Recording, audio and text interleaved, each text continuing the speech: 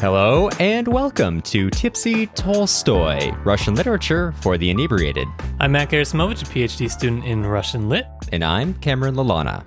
This is a podcast where me and my good pal Cameron get to unwind from our week with some Russian literature and a drink or two. 6 parts ago in Crime and Punishment, there was a crime. Now let's talk about some punishment in the epilogue, maybe. It's a large task, but thankfully joining us for this wrap-up is Dr. Kate Holland. Dr. Kate Holland is an associate professor of Russian literature at the University of Toronto, as well as the president of the North American Dostoevsky Society. Her research includes the historical, cultural, and institutional context of the 19th century Russian novel. Among a great deal of other work, Dr. Holland has also co-edited a Dostoevsky companion, Text and Context with Connor Doak, and friend of the podcast, Catherine Bowers, as well as Dostoevsky at 200, the novel and modernity, also with Dr. Bowers. In Dostoevsky at 200, which is open access and linked in the show notes, thanks Cameron, Dr. Holland contributed the chapter, The Poetics of the Slap, Dostoevsky's Disintegrating Dual Plot. Dr. Holland and Bowers are working on Digital Dostoevsky, a computational text analysis project on Dostoevsky's novels, so suffice to say, plenty of qualifications to be joining us who have not done nearly as much work on Dostoevsky on the podcast. So thank you so much for joining us today. Oh, thanks for having me. It's a pleasure to be here. If you have any plugs or anything that you want to discuss, now is your time. Yeah, so there were just a couple of things that I wanted to mention since we're talking about today about the epilogue to Crime and Punishment. There's actually a Canadian Slavonic Papers special issue on the epilogue to Crime and Punishment from June 2020 with 3 excellent articles by myself and Katya Bowers and also Eric Nyman, and an epilogue to that issue by Robin Foyer Miller. So that's if you're interested in reading further, that could be a good place. And I also wanted to mention a couple of books that came out on Crime and Punishment in the last month or two. A particularly great one is by the late Deborah Martinson, who was a professor at Columbia and also a past president of the North American and International Dostoevsky Societies, died sadly in December. But she's got out a wonderful new reader's guide to Crime and Punishment, which is out with Academic Studies Press. It's a very short volume, comes in at like 113 pages, but just a really, really smart and just even though it's small, it's a really, really brilliant analysis of the novel that I think will be helpful to both to students and any readers of Crime and Punishment. And then the other volume is perhaps more interesting to those who teach the novel, which is that the Modern Languages Association, MLA, has a set of a series called Approaches to Teaching, and there's one on Dostoevsky's Crime and Punishment, edited by Michael Katz and Alex Burry, which also just came out recently. So your listeners might want to take a look at those volumes as well. Definitely. I've had my eye on that last one. I saw it coming out and I was like, I wish it came out just like a month earlier for when we were doing the series. But but definitely check it out for sure. Yeah, I remember Matt sending that book to me. He's like, "Oh, this would be perfect," and then like a few texts later, "Oh, wait a minute, not quite out yet." Not out yet, but yes, we'll go ahead and include links to all those things in the show notes, either directly to the article or to places you can acquire those books, because I think that'd be great. Like you said, great for people to pick up if they're really interested in this topic. Plus 130 pages. That's pretty good. That's pretty good. Yeah, and actually there's also, if people are interested, recently there's an event that was organized by the North American Dostoevsky Society together with the Harriman Institute at Columbia and the Academic Studies Press, which was kind of a launch for that book, which is available on our YouTube site on the North American Dostoevsky YouTube. So people might want to check that out too. We'll send Cameron digging for that. Okay. That way he can provide those links. Sounds good. All right. Well, now that we got all that other Dostoevsky stuff out of the way, we can get to the important question of the day. What are you drinking on this podcast? I'm drinking a cocktail, a tiki cocktail. It's called Jungle Bird. It's a nice orange color with rum in it and a couple of other ingredients. It looks nice. Sounds nice. Yeah. Not very Crime and Punishment, but, tastes good. Well, in a way, it could be. Let me get back to that in a second because I have Okay. a new segment for just this part of the podcast. What are you drinking, Cameron? Or are you? I am unfortunately not today. I'm technically still at work, so I got to clock back in after this. And I don't think my boss will be really happy if I come back tipsy. So I have got a San Pellegrino for now. Okay. I'll allow it. I'll allow it, but I will request Cameron is heckled on Twitter. I think my contract at the government may not be super happy about that one. They may take some action on that. How about you, Matt? I'm drinking a bullet bourbon. The only drink my dog will let me have in peace because he doesn't like the smell of it, so he stays away from me. That's funny. So speaking of new segments for the podcast, I was scrolling through Reddit before this. That's because that's where you can find all the good Russian literature things. And I saw, I won't name them by name. I'll do an abridged version of the worst take on the epilogue I've seen so far. So we really do get a happy ending after all. The court was really lenient on him, and life in prison doesn't sound all that bad, really. I digress. We can talk about if that's a bad take. I contend life in prison sounds bad, and also that's not what happened. Yes, well, we can talk about that a little bit more later. Before we get there, let's do a quick recap. Please. And for those of you who are reading along, you may already know that this is only like 20 or 30 pages. So thankfully, you're going to be spared 40 minutes of me just lecturing at you about what happened. Or we'll see. I don't know. I've got some kind of a talent for drawing things out. So let's talk briefly about what happens in the epilogue. So obviously, last time we ended on the Raskolnikov finally admitting to our friend, the explosive lieutenant, that he had in fact committed the crime. So we open up on the banks of a broad solitary river stands a town, one of the administrative centers of Russia. In the town, there is a fortress, and in the fortress, there is a prison. In the prison, the second-class convict, Rodion Raskolnikov, has been confined for 9 months. So we learn about the events of Raskolnikov's trial following this, and this chapter is a little bit out of order. We'll be jumping around back and forth a bit. It's noted that during his trial, he was unusually forthright, pretty much just laying out exactly what he did, where the money is, where everything was left, why he did it, and it's basically to the disbelief of those at the trial. They really are not sure how to deal with him. Some of them even trying to say, "Oh no, this man's insane. He's not mentally competent for this," but he seems quite logical to everyone else and is just like, no, this is why I did it. I wanted to prove this idea. And of course, it's interesting that, all the complicated motives that we've seen building throughout the novel, those are gone, right? And in the court case, it's just this very straightforward, this was it. This is why I did it. Moving on. Yeah.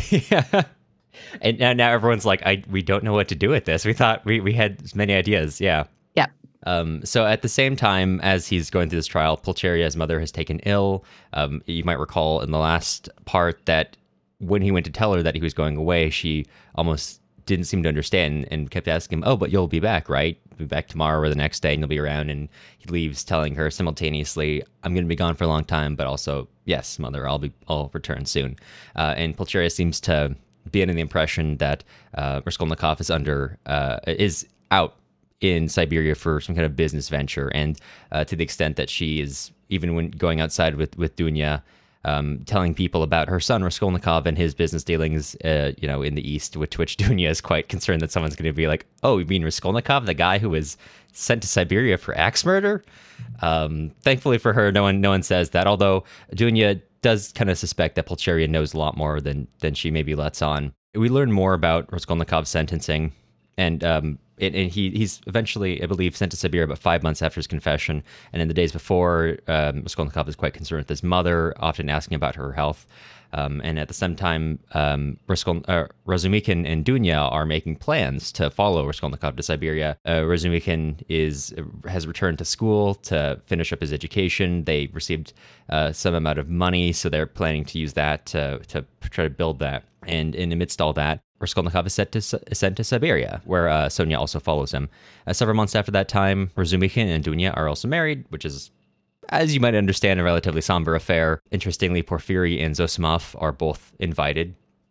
Actually, this is something I should double back to real quickly. It's also noted that Porfiry kept his promise that he didn't tell the courts about basically guessing and somewhat forcing Raskolnikov to confess, which also helped to a relative leniency in his crime, in addition to him being forthright and telling everyone where the money is and then finding that the money was still there. So at the fever pitch of all of this and in her sickness, Pulcheria finally dies. It's hard for Dunya to convey this to Sonia and Raskolnikov, because at that point, Sonia's letters are quite cut and dry, basically describing just what's happening, and it's hard to get a lot of knowledge about what's happening out there, but they do kind of get the sense that things are not going super well, and eventually their fears are kind of confirmed when Sonia confirms to them that Raskolnikov is really not well liked by the other prisoners, although she herself has become very well liked and kind of a feature, an important person in the town.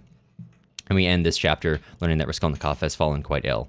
Chapter 2, we rejoin Raskolnikov, and it's really fitting that rejoining him, we go from a more general overview what's happening to a lot of interrogation of his circumstances and what's going on in recent events. Raskolnikov, while sick, notes that it's not really like illness per se that's taken him down. It's really his own kind of sense of jumbled feeling towards himself. It's shame in a sense, and it's written, "It was not his shaven head and his fetters he was ashamed of. His pride had been stung to the quick. It was wounded pride that had made him ill. How happy he would have been if he could have blamed himself. He could have borne anything then, even shame and disgrace. But he judged himself severely, and his exasperated conscience found no particularly terrible fault in his past, except a simple blunder which might happen to anyone."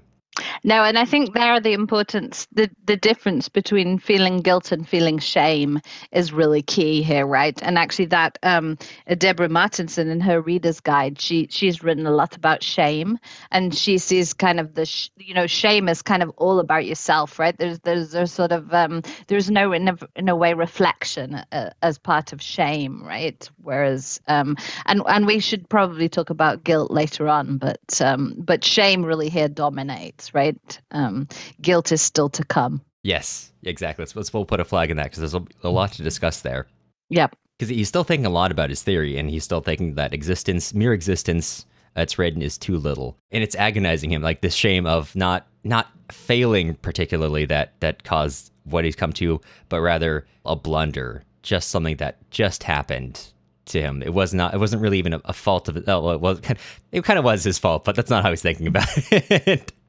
He's thinking that this could have happened to anyone. That's the terrible thing, that my failure in this sort of great man theory is just that there was something out of my control. And he's wondering through this, why he didn't kill himself like Svidrigailov. And through it all, the other prisoners really hate him, even though there are other prisoners, some Polish prisoners, some Russian prisoners who were seminarians, or others who were kind of involved in political attempts at political upheavals, who kind of look down at the general population. Even despite all those, he is uniquely disliked and even attacked by people claiming him to be an infidel, and brutally beaten. You're getting a sense of why, when Matt was bringing up earlier about Raskolnikov's conditions, why maybe it's not so bad, might be overselling Raskolnikov's experiences. And at some point he takes ill, and he has a dream. And sorry, this is going to be a little bit longer, but I'm going to read parts of this dream, because there's a lot to look at here. And if you have not read all of Crime and Punishment, first of all, we highly recommend you do. But also, if you're coming to this part, you should definitely read. I mean, if you haven't read the rest of Crime and Punishment, I can't in good conscience tell you read the epilogue. But this part, I think you'll get a lot more out of it if you've read the epilogue, because there's a lot. This is like a very dense section of ideas. So Raskolnikov dreams that the whole world was condemned to a terrible new strange plague. All were to be destroyed except a few chosen. Some new sorts of microbes were attacking the bodies of men, but these microbes were endowed with intelligence and will. Men attacked by them became at once mad and furious, but never had men considered themselves so intellectual and so completely in possession of the truth as those suffering. Never had they considered their decisions, their scientific conclusions, their moral convictions so infallible. Whole villages, whole towns, and peoples went mad from the infection. All were excited and did not understand each other. Each thought that he alone had the truth and was wretched looking at the others, beat himself on the breast, wept, and wrung his hands. They did not know how to judge and could not agree what to consider evil and what good. They did not know whom to blame, whom to justify. The most ordinary trades were abandoned because everyone proposed his own ideas, his own improvements, and they could not agree. Only a few men could be saved in the whole world. So that's a slightly abridged version of the dream, but wakes up and thinks obviously quite a terrible dream. Through this all, Sonia is obviously stuck by him. Raskolnikov is very dismissive of Sonia, really dismissive of someone who has followed him to Siberia, and by all accounts has done quite well for herself, up to when Sonia suddenly stops visiting him and he becomes suddenly very worried until he finally gets a letter saying that she's fallen sick, but still is basically trying to despite being ill herself after coming to Siberia and establishing a whole life, being like, okay, I hope you're okay. And at that point, he kind of has some acknowledgement that, well, not specific acknowledgement. He just is like, his heart's beating as he's reading that letter. One day, he and some other convicts are out at the riverbank to work, and while Raskolnikov is just sitting there and looking at the river, Sonia comes up to him and she gives him her hand, somewhat tentatively, as if she wonders if he's going to reject it.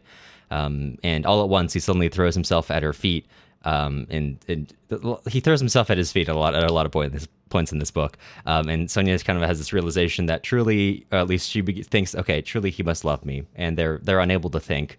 Pale and thin and sick faces. They were bright all at the same time at the dawn of a new future, of a full resurrection into a new life.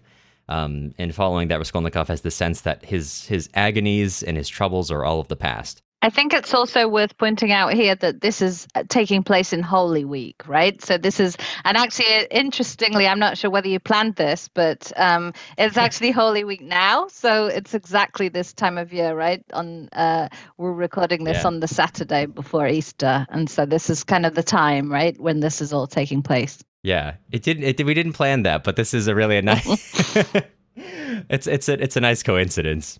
And fitting with the themes of Holy Week and the themes of resurrection, everything, even his crime, his sentence and imprisonment, seemed to him now, in the first rush of feeling, an external, strange fact with which he had no concern. He could not think of anything, and he could not have analyzed anything consciously. He was simply feeling. Life had stepped into the place of theory, and something quite different would work itself out in his mind.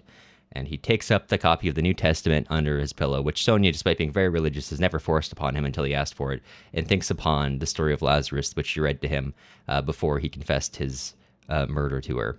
Sonia, too, is feeling quite ill, and despite feeling quite ill, she's so happy that she's almost afraid of that happiness.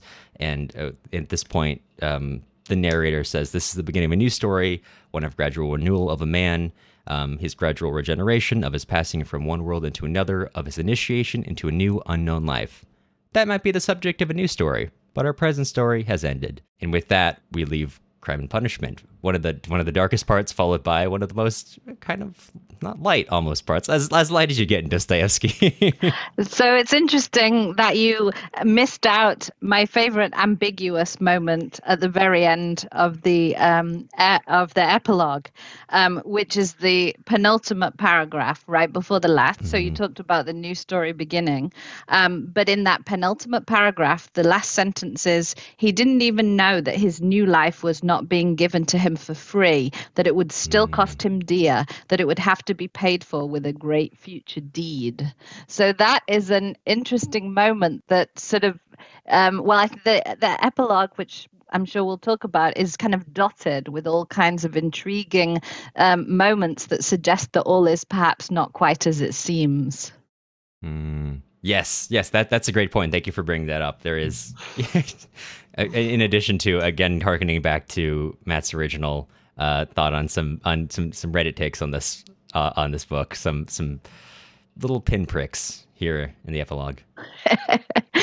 Just perhaps not a text for hot takes, right? I think probably not. No, as we know well from Anna Karenina, all of light is made up of light and shadow. So really, please make it stop.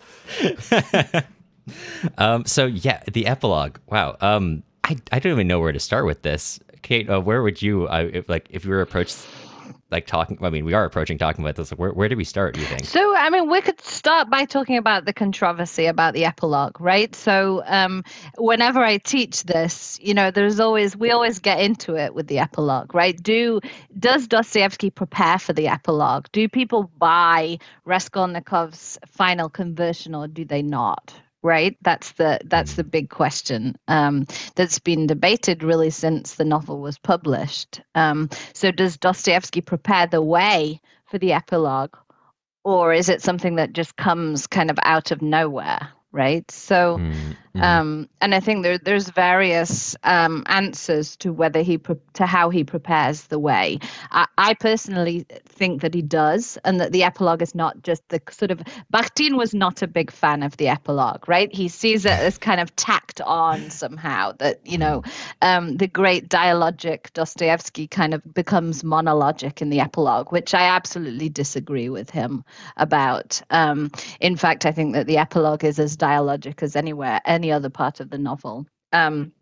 But one interesting thing that happens as we move towards the epilogue is that the narrator begins to take on a new temporal perspective, right? So what he begins to do, and actually, I wanted to point to a section at the beginning of part 6. For Raskolnikov, a strange time had begun. It was as if a fog had suddenly descended, trapping him in hopeless, oppressive isolation. Recalling this time much later, he surmised that he'd experienced now and then a dimming of his consciousness, and that this had continued with a few intervals right up until the final catastrophe. So that way in which the narrator kind of moves to the kind of successful conclusion, right? The final catastrophe, the moment at which Raskolnikov has presumably finally been converted, right? Or has finally confessed, right? That kind of end point. As we move towards the end of the novel, that endpoint becomes more palpable, and it becomes something that, so in a sense, Dostoevsky kind of is preparing the way on the level of the narrative perspective there, I think. I feel like there should have been less time between my sequential reads, so I could have read it backwards and looked for these things. Yes. I didn't do that. But thank you for pointing this out, because this is interesting. And then the other is, of course, one very important point that I already sort of began to make is that the epilogue is not a straightforward conversion story, right? First of all, as you narrated, right, as you kind of told the lead up, it's evident that in fact most of the epilogue, Raskolnikov's in exactly the same state as he was for most of the novel, right? The conversion only happens at the very end, and it's interesting, of course, that the punishment which is the epilogue, right? Uses up such a small amount of space compared to the crime, right? That they're kind of equivalent to one another, these two sections, in terms of sort of semantically equivalent in the title, and yet they are also, just so much. The crime so far overbalances the punishment, right? In terms of number of pages. Yeah. So there's just so many ways in which I think that. The idea that Dostoevsky somehow is letting everyone down at the end just doesn't ring true to me. Yeah, that was something when I was preparing for this. There was, a paper which I read like half a week ago, and I do not remember who wrote it, unfortunately, which was a defense of the epilogue, and I will link it once. Oh, yeah. David Mattuel, I think his name is. Yeah. That's it, yes. And I when I came into it, I did initially have that thought, and I was like, the epilogue needs defending. And that it is an interesting thought. I can see where maybe if you have like, if you go into it and you maybe haven't been thinking too much about some of the particulars of this novel, and it made me think of another piece. And I honestly, over the weeks we've read so many papers for this, I do not remember if this is something that was from Dostoevsky or for 200 or something else, but it was a paper, which again I will link in the show notes, about Dostoevsky's relationship to kind of this idea of like averages. Of like Greta Matzner and like the idea of the poetics of probability, right? That was in Dostoevsky at 200. Okay, perfect. Yes. Glad that was an accurate remembrance of that. But Matzner pointed out that in some ways, keep doing this is the biggest problem with this podcast is confusing Dostoevsky and Raskolnikov. Raskolnikov in many ways is kind of like a rejection of like that averages, because in many ways he is not himself an average person, like for being, a young 23-year-old dude who has this idea that if I can commit crimes and become a great man of history, in many ways that is an average. That's like a very average thing for like 23-year-olds to be. But in many ways, Raskolnikov is not the average of that. He shows great amounts of empathy and disregard for himself, and giving away money to people, to people he finds on the street, to helping that young girl with the man who's following her, with giving all of his mother's money to Katerina Ivanovna when Marmeladov dies for the funeral. And in there's like this ending feels very like an embrace of that rather than just like a sudden reversal. Yeah, if you're paying attention, it feels right. Yeah.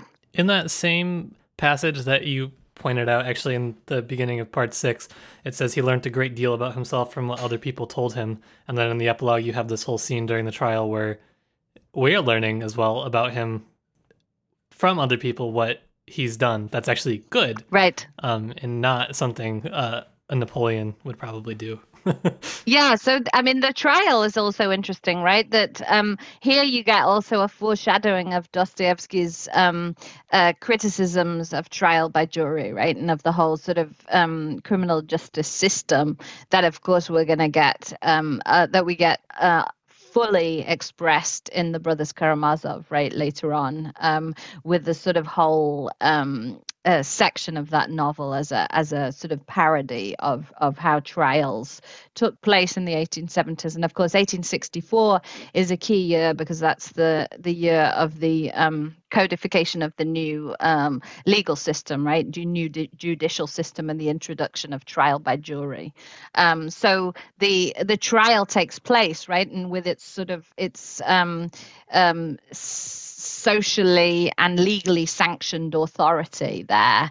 Of course, the story that emerges from the trial bears no resemblance to the story of the novel and the motives that Raskolnikov, in fact, had for the crime, right? So the trial is sort of a red herring, if you like, right? Yeah. A lot to be said there. I also wanted to, not to shift the topic, but there's I want to talk about the dream a little bit more, because honestly, the dream is something that kind of confuses me in a way. Looking at it feels like, especially the things that stand out to me are like, okay, we're talking about this idea of everyone bringing on coming to their own rational ideas of rightness and ability to connect with other people, but there's still like those the thing that stands out to me is those few men that could be saved who recreate the world anew, and there's no description of who they are, what that means, other than just that they aren't like the rest. This is perfect. So what's going on here is this is a recapitulation of Raskolnikov's idea, right? Of course. So of course Raskolnikov is of course one of the people who has the ideological virus, right? But at the same time, what's happening here is quite interesting because there's a shift, and this actually is going to bring us to that great deed paragraph towards the end of the novel, that penultimate paragraph, that in fact, maybe the alternative to Raskolnikov's great man theory is not its entire rejection, but rather, do you remember?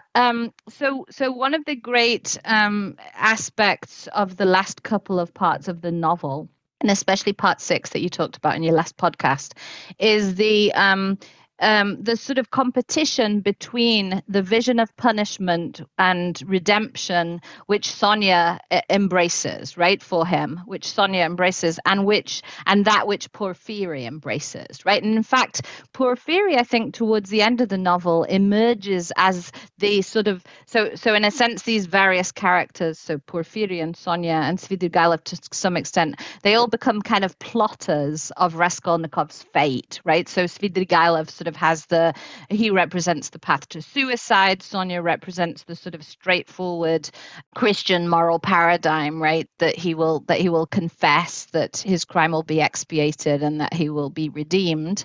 And then Porfiry represents something else, because of course Porfiry is a Christian. Porfiry wants Raskolnikov to be punished. He's a lawyer, right? He's a detective. He's within the system, but at the same time he recognizes the brilliance of Raskolnikov. He recognizes the possibility of some kind of a great future for Raskolnikov. And what's interesting, there's another section I wanted to point out, which is the conversation between Porfiry and Raskolnikov in part 6, when Porfiry has already acknowledged that he knows that Raskolnikov is guilty. And they're talking about punishment. And he's saying about how you need to suffer, right? The need to suffer. But then he says, had you gone and come up with some other theory, you might have gone and done something 1 billion times more ghastly. Perhaps it's God we should be thanking. God might just be saving you for something. How can you know? So have a great heart and a bit less fear. What? Are you shying away from the great duty ahead of you, right? So the idea there is that Porfiry seems to be suggesting actually not the rejection entirely of Raskolnikov's great man idea, but rather that maybe God has something planned for Raskolnikov. Maybe there is this potentiality in Raskolnikov that can somehow still be used, right? And so this kind of this sort of resurrectability, if you like, that you were talking about before, right? All the good deeds that he does for these the sort of the poor of St. Petersburg. There is something in Raskolnikov that Porfiry seems to recognize. And so rather than needing to utterly prostrate himself to become as meek as Sonia, right, that he can somehow retain his pride. And so in that dream, what you get is a kind of a sort of pivot from Raskolnikov's vision to Porfiry's vision, right? That Raskolnikov can, in the end, be one of the few who don't have the virus, that he can be one of the chosen who emerge from this kind of from this ideological nightmare unscathed, if you like, right? So the dream also kind of prepares the way for another possible reading of the epilogue that sees Raskolnikov not as Sonia would have him, right? As someone who's emptied of all his like great man fantasies and just filled with, humility and Christian compassion, but rather someone who could in fact be some kind of hero in this new kind of future that might lie ahead of him after Siberia.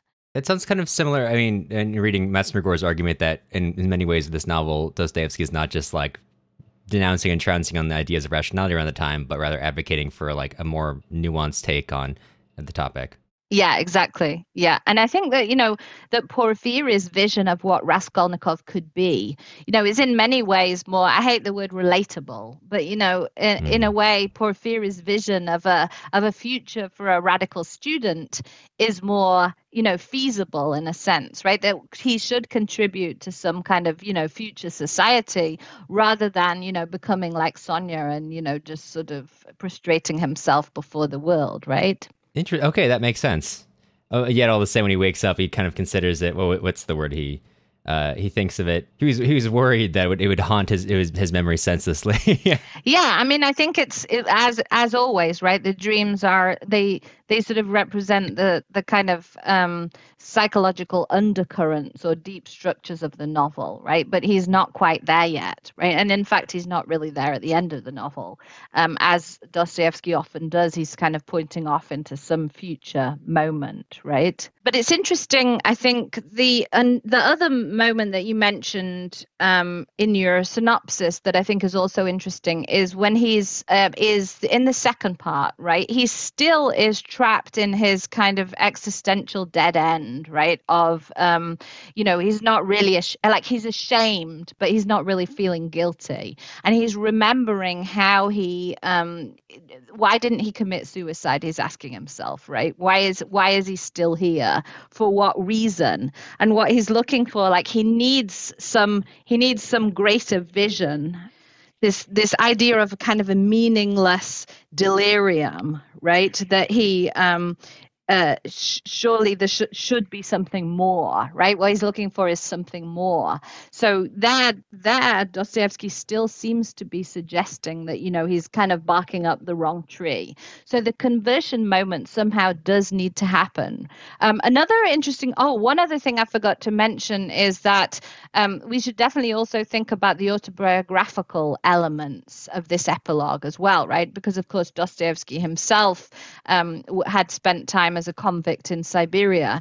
And in fact, that moment when he looks across the river at the nomads on the other side of the river is the Irtish, and it's actually mentioned in Notes from the House of the Dead, Dostoevsky's fictionalized memoir about his time in Siberia. That passage also appears there as Goryanchikov, who's kind of Dostoevsky's alter ego there, also looks across the river at the nomads and sees them representing some kind of a timeless ahistorical vision, right? Some kind of a moment before the fall. And again, Dostoevsky always has this fantasy about some kind of a time before history, where everything is more straightforward, right? Yeah. So you see that there too, I think. And so that landscape is very interesting as the Siberian landscape is obviously so different from St. Petersburg as a kind of space for regeneration and redemption, right? That it seems to. But at the same time, of course, especially in the current situation, a lot of us are beginning to read Russian novels now with a lot more sensitivity towards questions of imperial expansion and, thinking about decolonizing the field. And of course, the idea that the nomads have no history somehow, right? And only Raskolnikov as a Russian has some kind of history, right? Is obviously a very questionable claim, right? And one which needs to be unpacked. Yeah, I guess that is something that, to your point about that, of like an evolution of this notion of one's relationship to the world, where it's like not an entire rejection of this so-called great man idea, but like an evolution of it. Yeah. It's impossible to get away from that. Like that is still associated with the Napoleons, maybe a more kinder, sensitive Napoleon, whatever that means, but it's still a Napoleon. Exactly. Yeah, and I mean, that's where we really get to that penultimate paragraph, right? So he's using the word, so when he says he didn't even know that his new life was not being given to him for free, that it would still cost him dear, that it would have to be paid for with a great future deed. He uses the word podvig, right, which is the word that's associated often with a Russian folk hero, right, the bogatyr, the like hero of Russian epic, of Slavic folk epic. And so that word is also used by Porfiry earlier on in the novel to be as something, so, and that kind of reconceives Raskolnikov as some kind of almost like epic hero who has failed in the sort of nature of what he did, but that still has some kind of sort of future destiny that somehow he needs to be carried out. And actually, also, it surprises me how often that sentence gets forgotten as people sort of focus on the idea of redemption and on Raskolnikov finally finding God. By the way, when he picks up the Bible, he doesn't open it, which is also kind of an ambiguous moment there too, right? That on the one hand, yes, the Bible is there, but he doesn't actually open it. So. So it's, I mean, like with all of Dostoevsky's sort of epiphanic moments, like you see also in The Brothers Karamazov and in various other places, he always holds something back, right? It's supposed to be a moment of mystery that cannot really be truly conveyed, sort of in a novelistic, in a secular genre like the novel, right? So. That is interesting, because that was something that I thought about. It's actually to your point about leaving out the ambiguous elements when I was putting together my notes in the summary, because the way that section leads off, at least in the text, and of course maybe this is subject to translations you're using, but it kind of like you said, it opens up and says he did not open it now, but one thought passed through his mind. Can her convictions not be mined down? Her feelings, her aspirations, at least. ... And that's not like, that is kind of like almost like I guess, yeah. I mean, what else do I have? Yes. I feel good, and Sonia feels good, so maybe this is it. Yeah. Yeah, and the ... is also, always an interesting moment when there's some kind of gap. Yeah, because I guess that's his last, technically his last thought in the book of, I guess this is it. To your point of this ambiguity leading to the future of maybe he's still going to be not fully engaging with this kind of servility of like godliness that you see in Sonia. Yeah, and another thing I was going to say is we, from the very beginning, were encouraged to compare Raskolnikov's trajectory with that of Razumikhin. And as you were reading through your summary, it reminded me that Razumikhin goes back to university at the end, goes back to his studies. And that's the perfect end for a Bildungsroman hero, right? And it's Razumikhin. The Bildungsroman is a really important genre for all of Dostoevsky's novels, for the 19th century novel in general, but particularly for Crime and Punishment. And of course, that's the genre of the kind of hero coming to experience in the world, right? Coming to know about himself or herself in the world. And it's kind of living in the world instead of going to university, right? The Bildungsroman hero or heroine is usually a student age, but, having their education in the world instead of at school. And often the successful end of the Bildungsroman is that the student can go back to school, right? And so that's what happens to Razumikhin. But Raskolnikov has never really been that kind of conventional Western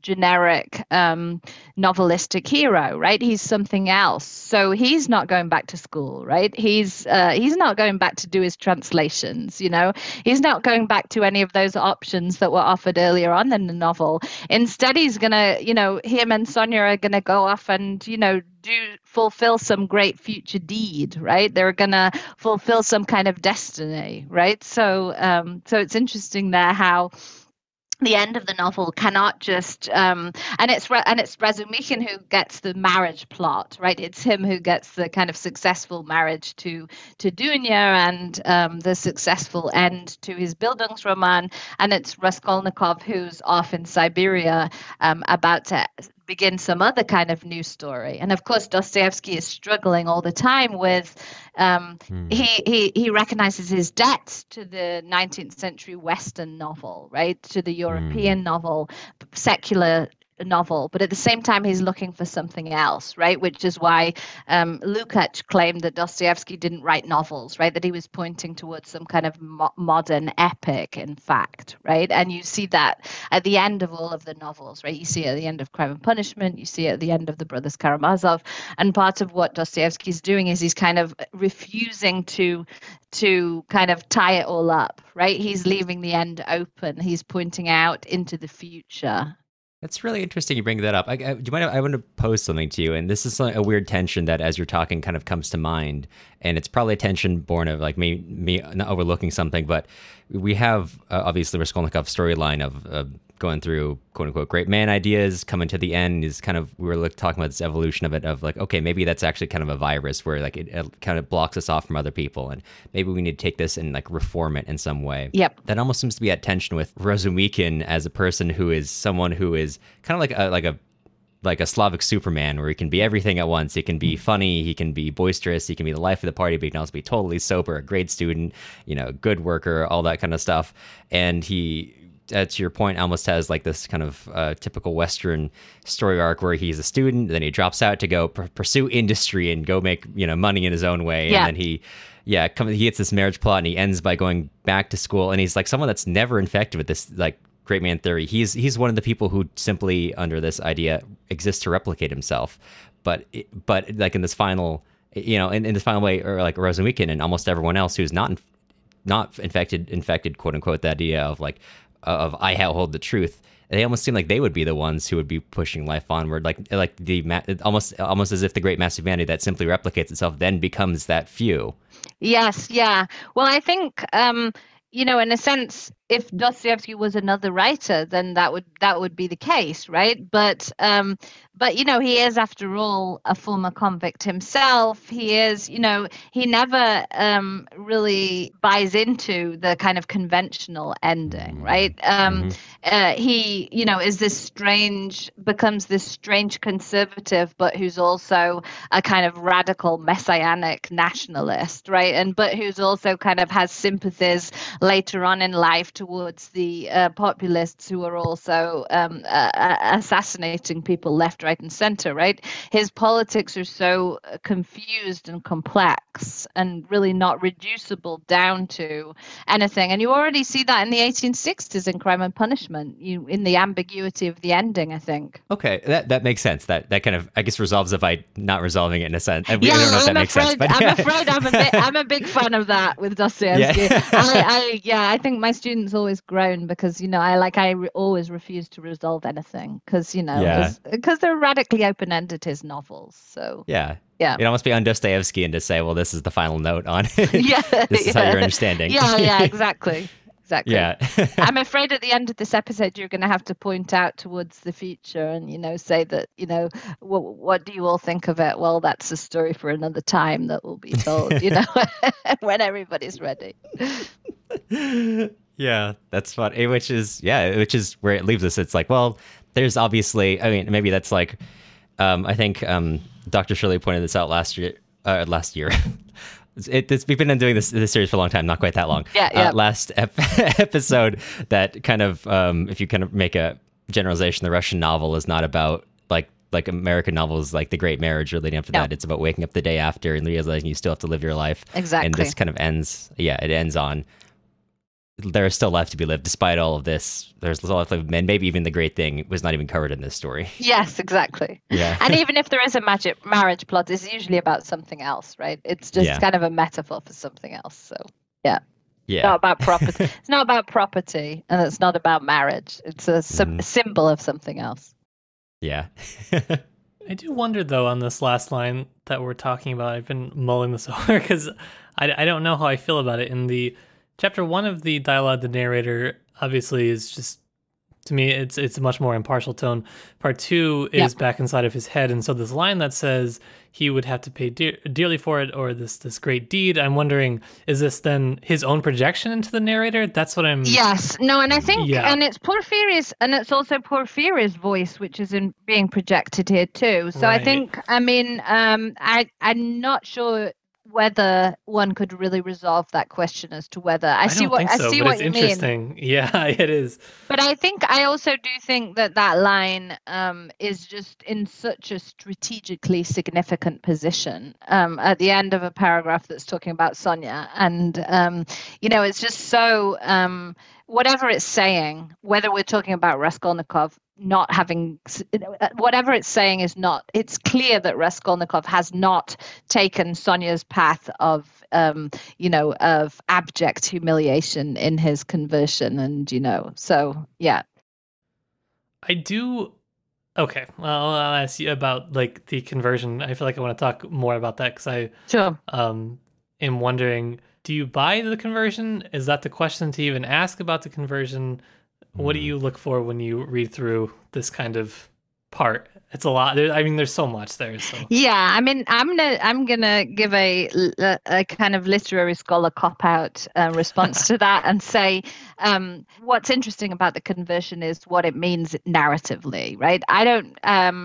In a way, it doesn't matter whether or not I buy the conversion. That's, of course, not really how I speak to my undergraduates, because I mean, of course, it's a very valid question as to whether a reader, really believes it or not. What I do think is that there are these three moments in the text, right? There's the moment of the crime, there's the moment of the confession, and there's the moment of the conversion. And each of these moments is kind of radically open, and it could mean the end of the story, right? So the idea is that, at one point Raskolnikov sees, the crime has kind of one of his motives, right, is that the crime will resolve the question as to whether he's a great man or whether he's a louse, right? And of course, then there's the other side of it, which is by already by asking that question, it shows that he's a louse, right? And he sort of recognizes that afterwards. So the idea that the crime, but then there's the other interpretation of the crime as the beginning interpretation of the crime as being as enabling him to save the world, right, to take the money and to kind of create possibilities for his family and for the poor of St. Petersburg and so on. So just as the crime, I think, is this open moment that can either mean the end of the story or the beginning of a new story, the same is true of the confession, right? That depending on how he confesses, that could either be the end of the story. So if he confesses, he's going to be punished. Maybe it's the end of his kind of possibility of being a great man, or maybe it's the beginning of the possibility of him being a good Christian, right? And then there's the conversion, and the same thing happens, right? That the conversion also could be either the end of his story, right? The end of his great man idea, his recognition of sort of his humility before God, or it could be the beginning of a new story, which is what that kind of penultimate paragraph perhaps seems to imply. So I think what's interesting not so much is the question of whether you actually buy the conversion, but what it means in terms of kind of the structure of the story.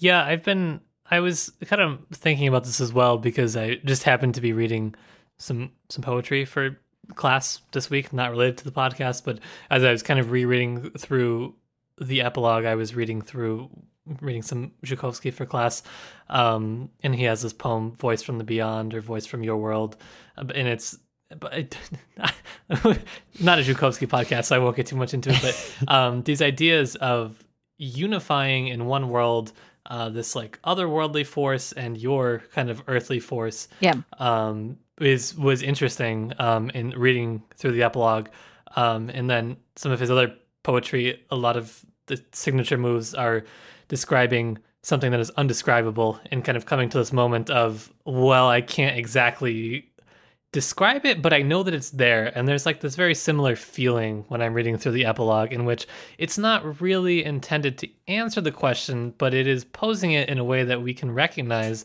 and acknowledge that there has to be something more. Yes. And this is like interesting that I feel that he's drawing on this source actually pretty heavily, at least for the epilogue. I don't know, I'd have to reread it and kind of parse it out. But yeah, and I think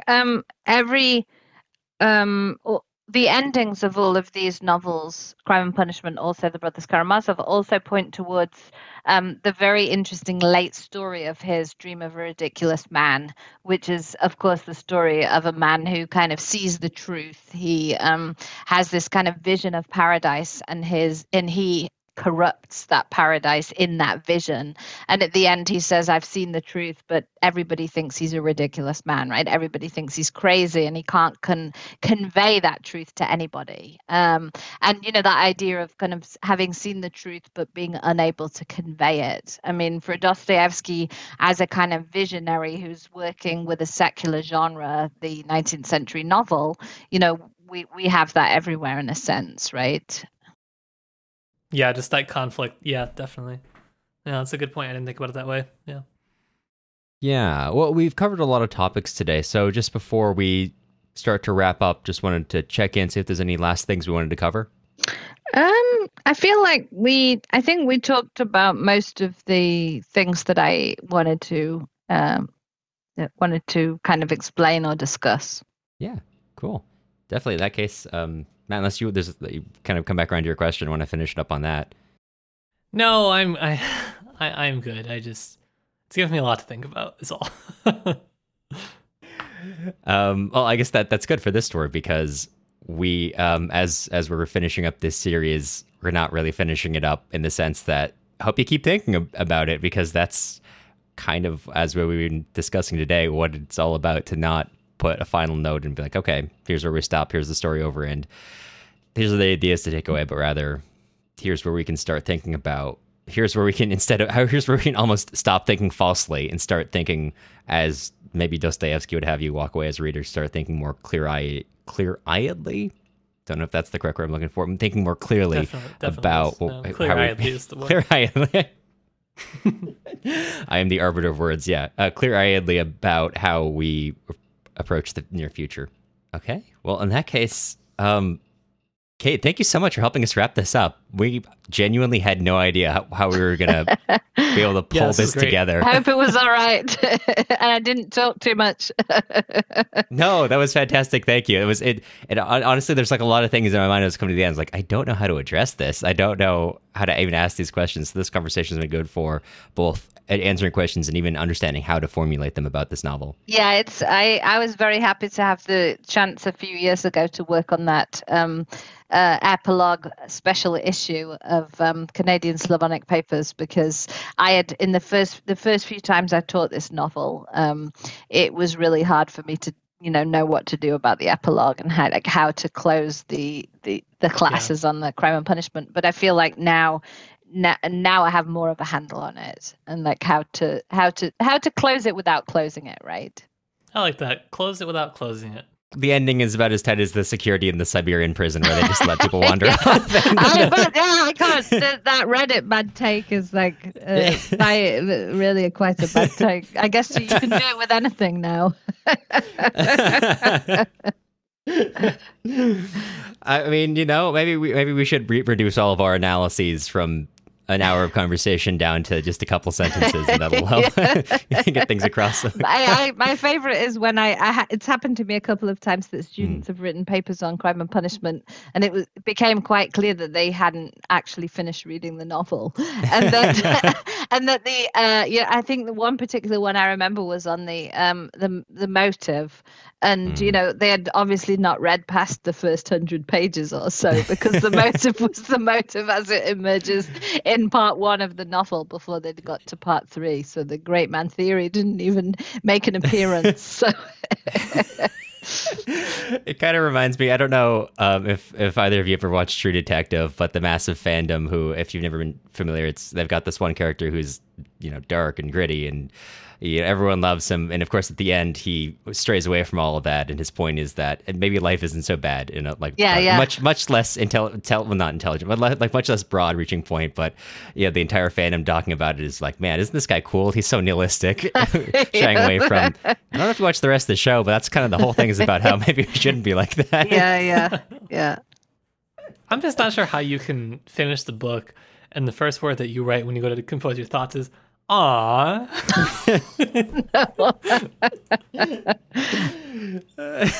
So I was cursed by Reddit today.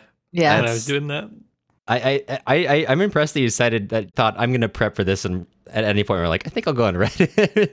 Yeah, I was like, I had a few things to talk about, and then I was like, I'll just look on Reddit because I like to be amused and or angry.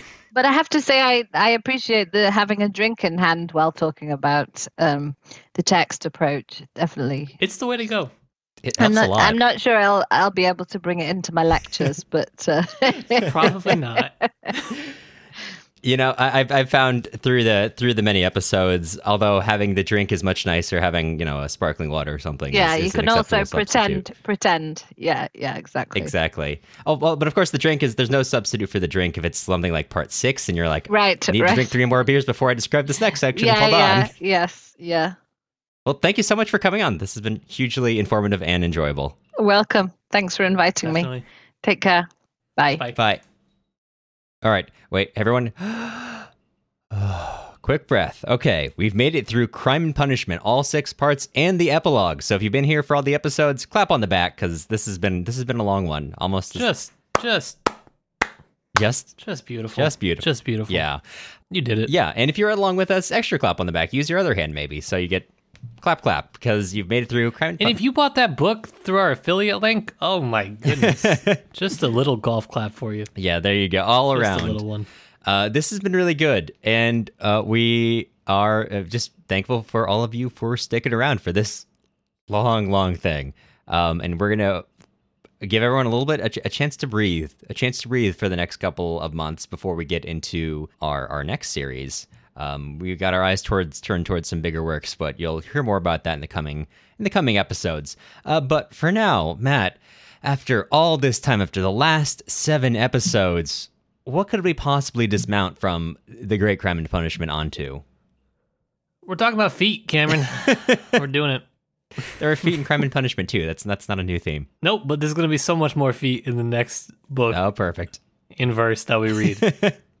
Please, before we keep talking about feet, as you know, we're gonna do if we don't move on. What are we reading on the bi-weekly Friday Footcast?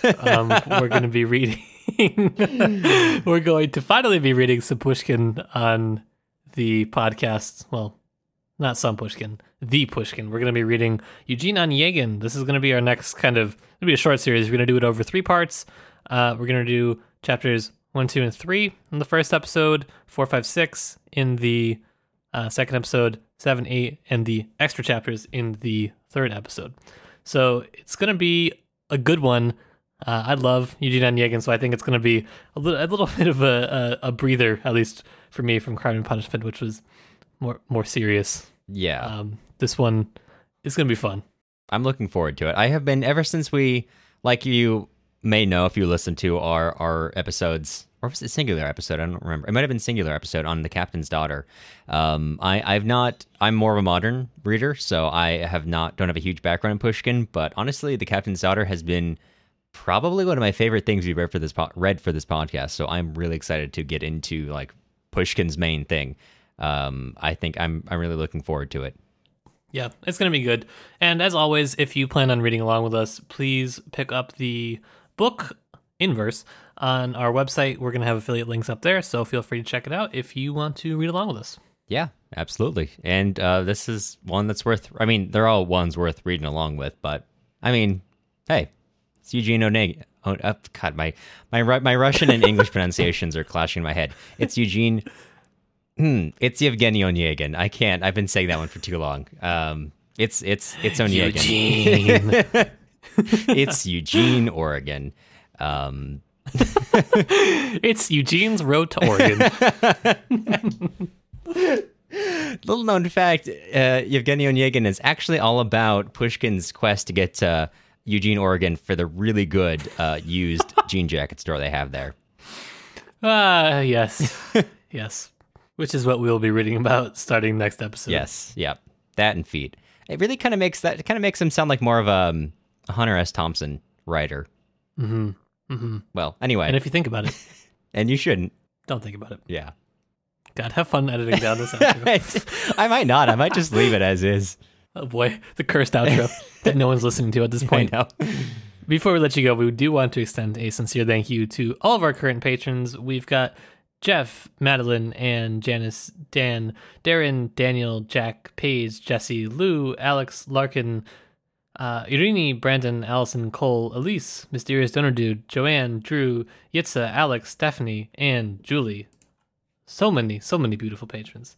Thank you so much. And if you are interested in joining with our current patrons to keep the show running, take a look at our Patreon at patreon.com/tipsytolstoy. As you know, podcasting is not free because we spend money on a lot of high quality things for you, dear listener, like our sweet merch on our website. And as you also should know by now, grad school does not pay very well, even though I keep asking them for a raise. They tell me, no, go back to your podcast. Go. It's very rude. That's it. Okay. I'm leaving the silence in. Good. The music used in this episode was Soviet March by Toasted Tomatoes. You can find more of their stuff on toastedtomatoes.bandcamp.com and also on YouTube under the same username. If you're looking for other places to find us, you can also follow us on Instagram at Tipsy Tolstoy Podcast or join our email list on our website, tipsytolstoy.com. Or maybe we should add this. We are 52 episodes in. You can also follow us on Twitter at Tipsy Tolstoy Podcast. Twitter is a hell site, but it's our hell site, so go look for Matt's. We're there to make it just a little bit more hellish. Yeah, I was gonna say, please go check out Matt's very earnest attempts to make it a worse website. Yes, yes. Okay, well, yeah, that's all we got for our socials. You'll hear from us again soon, if you want.